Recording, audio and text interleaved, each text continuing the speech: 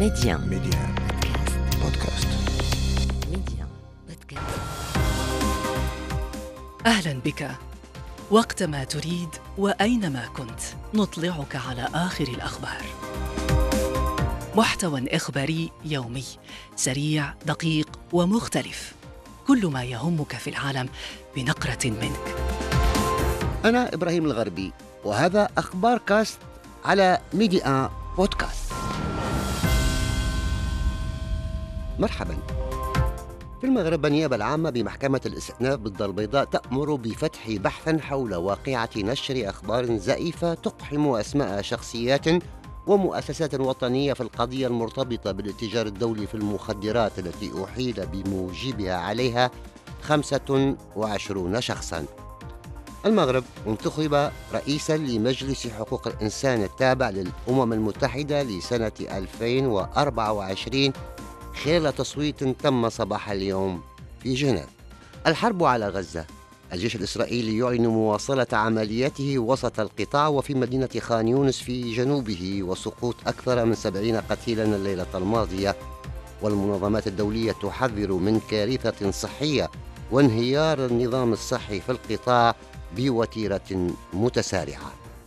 في الولايات المتحدة، قضاة محكمة استئناف في واشنطن يشككون في حق الرئيس السابق دونالد ترامب في امتلاك حصانة من الملاحقة القضائية، وترامب يحذر من أن استمرار الملاحقات بحقه بوصفه رئيسا سابقا والمرشح الجمهوري الأوفر حظا في الانتخابات الرئاسية قد يؤدي إلى فوضى في البلاد. نبدأ إذن من المغرب، حيث أمرت النيابة العامة بمحكمة الاستئناف بالدار البيضاء بفتح بحث حول واقعة نشر أخبار زائفة تقحم شخصيات ومؤسسات وطنية في القضية المرتبطة بالاتجار الدولي في المخدرات التي أحيل بموجبها على هذه النيابة العامة 25 شخصا، من بينهم من يتحمل مهام نيابية وتدبير جماعات ترابية وموظفين مكلفين بإنفاذ القانون. لطيفة مروان. بلاغ الوكيل العام للملك لدى محكمة الاستئناف بالدار البيضاء ذكر أن فتح البحث يأتي على إثر الاطلاع على ما تم تداوله من محتويات إخبارية عبر بعض الوسائط الاجتماعية التي تنسب اتهامات لشخصيات ومؤسسات وطنية تدعي تورطها في القضية المرتبطة بالاتجار الدولي في المخدرات، وهي القضية التي أحيل بموجبها على هذه النيابة العامة 25 شخصا، من بينهم من يتحمل مهام نيابية وتدبير جماعات ترابية وموظفين مكلفين بإنفاذ القانون.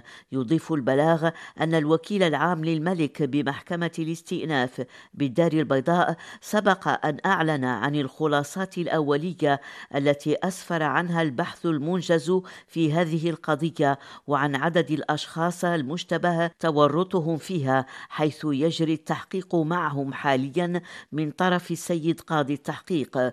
وتأسيسا على ذلك يضيف البلاغ فإن ما يتم الترويج له في بعض القصاصات والمواقع حول إقحام أسماء شخصيات ومؤسسات وطنية في هذه القضية مجرد مزاعم وأخبار زائفة تستوجب تحميل المسؤولية القانونية لمرتكبيها. ويوضح البلاغ أن البحث الذي أمرت به النيابة العامة عهد به إلى مصالح الفرقة الوطنية للشرطة القضائية، وذلك بهدف الكشف عن المتورطين في اختلاق تلك الأخبار الزائفة والترويج لها أيا كانت الوسيلة المستعملة في ذلك. بلاغ النيابة العامة أوضح أيضا أن ما يتم ترويج له في بعض القصصات والمواقع حول إقحام أسماء شخصيات ومؤسسات وطنية في هذه القضية مجرد مزاعم وأخبار زائفة تستوجب تحميل المسؤولية القانونية لمرتكبيها، نظرا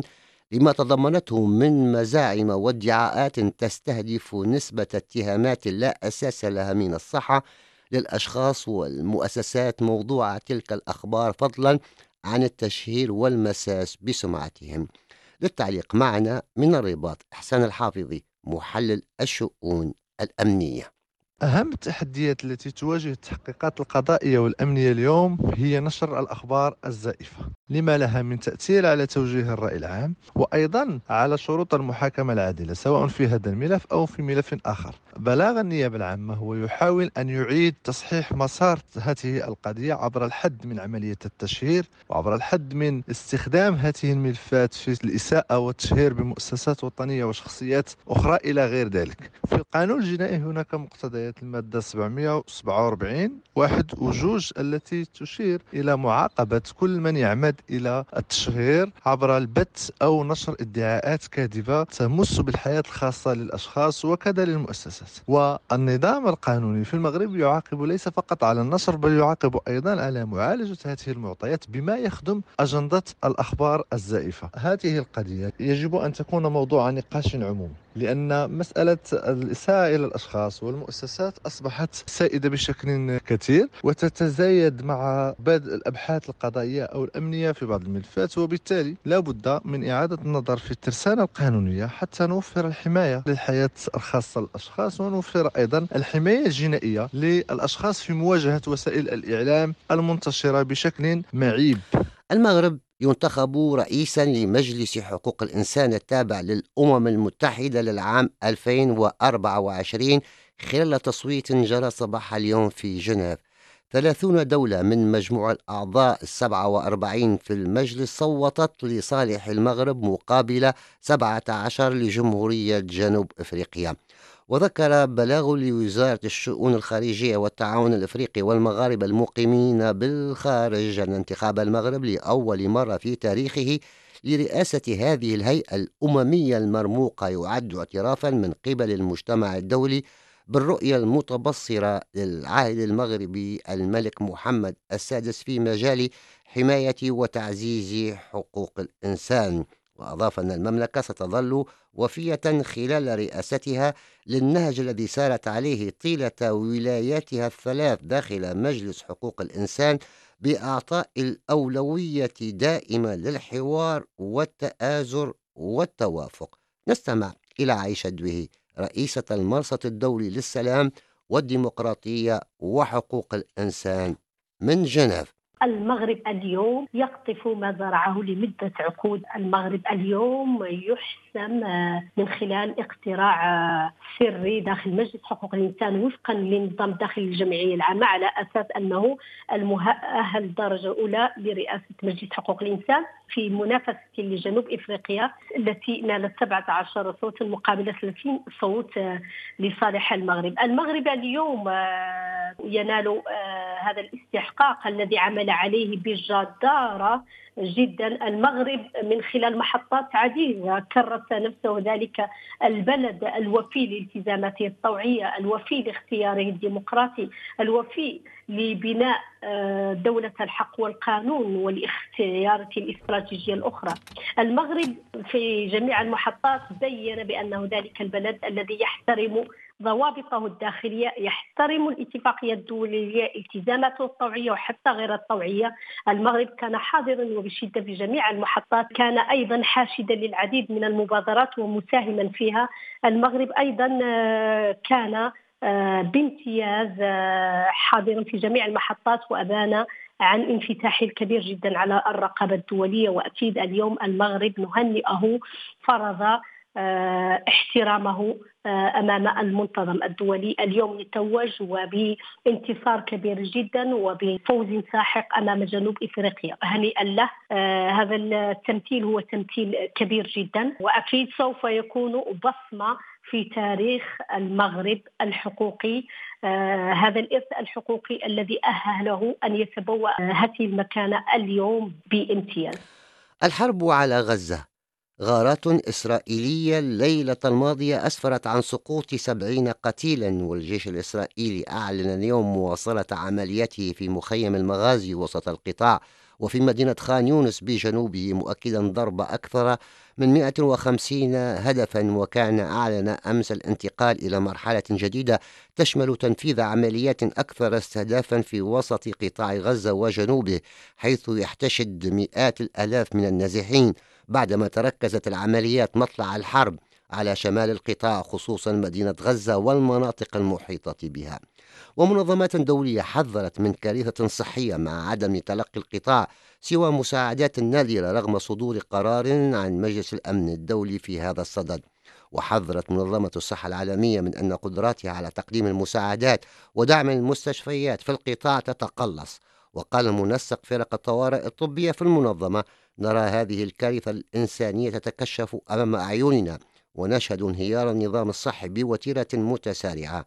نستمع إلى هشام هنا المتحدث باسم اللجنة الدولية للصليب الأحمر من غزة. يزداد الوضع الإنساني كارثية مع استمرار تدفق النازحين من المحافظات الوسطى في قطاع غزة ومحافظة خان يونس إلى محافظة رفح، هذه المحافظة التي كان يقطنها قرابة 300 ألف مواطن تقريبا قبل اندلاع هذه الحرب، الآن أصبح يتكدس فيها أكثر من 1,300,000 نسمة في ظروف إنسانية بائسة بدون الوصول إلى الحد الأدنى من المقومات الأساسية للعيش كالمياه المناسبة لاستخدام الآدمي، كالحصول على الغذاء بالكميات المناسبة، وسائل التدفئة في ظل سوء الأحوال الجوية. كذلك على مدار 3 أشهر شهدنا المرافق الطبية والعاملين في مجال الرعاية الصحية والمركبات والمستجيبين الأوائل وهم يواجهون انعدام الأمن بلا هوادة بسبب هذه الحرب. لم يسلم أي جزء من المعدات والإمدادات الطبية أيضا الأساسية. لقد شهدنا أيضا امتدادا لهذا الوضع السيء، حيث شهدنا قتل العاملين في مجال الطبي واعتقالهم أيضا، ونقص المعدات والإمدادات الطبية التي تمكنهم من الاستمرار في أداء مهامهم. تبعات الأعمال العدائية طالت الجميع بما فيهم العاملين أيضا في القطاع الإنساني، بما فيهم الصحفيين الذين هم يتمتعون أيضا بحماية نفس الحماية التي يتمتع بها المدنيين طالما لم يشاركوا في الأعمال العدائية.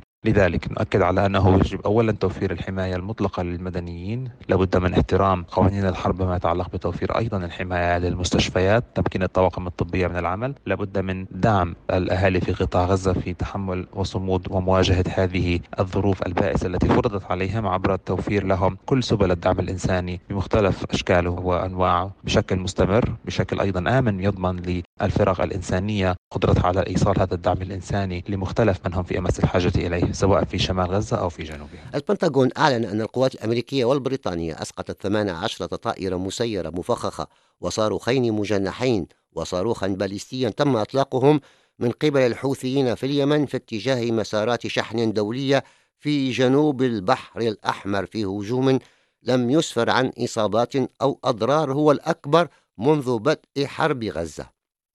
الرئيس الأمريكي السابق دونالد ترامب حذر من أن استمرار الملاحقات بحقه بوصفه رئيسا سابقا والمرشح الجمهوري الأوفر حظا للانتخابات الرئاسية قد يؤدي إلى فوضى في الولايات المتحدة. مجموعة من قضاة محكمة استئنافية في واشنطن بدت مشككة إلى حد كبير في ادعاءات دونالد ترامب بأن من حقه كرئيس سابق الحصول على حصانة من الملاحقة القضائية بتهم التآمر لإلغاء نتائج الانتخابات الرئاسية للعام 2020.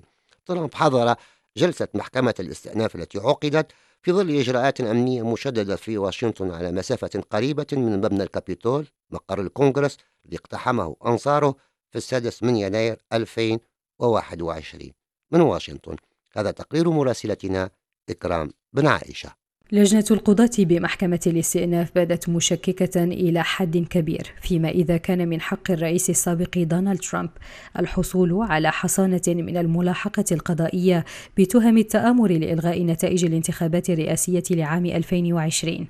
جون لاورو محامي الرئيس السابق قال بعد جلسة الاستماع إن ما يحدث هجوم مباشر على الديمقراطية. كل 4 سنوات تطفو إلى السطح اتهامات سياسية وتهاجم الإدارة الحالية الإدارة السابقة، ولا يمكننا أن نقبل بهذا الوضع في أمريكا، خاصة أن هذا المرشح ترامب يتصدر الاستطلاعات وسيكون الرئيس المقبل للولايات المتحدة. كما أوضح فريقنا القانوني هذه كارثة وهجوم مباشر على الديمقراطية وهو ما لن نسمح بحدوثه. الرئيس السابق لم يكن ملزما بحضور جلسة الاستماع، لكنه حسب المختصين يحاول استغلال معاركه القضائية لخدمة حملته الانتخابية، ويزعم أن محاكمته سياسية غير عادلة يقف خلفها الرئيس الحالي وخصمه في الانتخابات الرئاسية جو بايدن. من غير العادل محاكمة خصم سياسي من قبل وزارة العدل التابعة لبايدن. إنهم يخسرون كل الاستطلاعات، ومعظم الفئات الديمغرافية يظنون أن بهذه الطريقة يمكنهم الفوز، ولكن هذا ليس السبيل الصحيح. ما يحدث سيء جدا، ينتقص من بلادنا ويعتبر سابقة خطيرة جدا. يتقدم ترامب في استطلاعات الرأي بفضل أنصاره الذين يعتقدون أنه ضحية للاضطهاد السياسي. قرار القضاة بشأن الحصانة من شأنه أن يحدد مستقبل الرئيس السابق قانونيا وسياسيا هذه السنة. من واشنطن، إكرام بن عائشة لمدينة. ونشرة أخبار كاست انتهت. أخبار كاست، اختيارك، اختر أن تشترك معنا.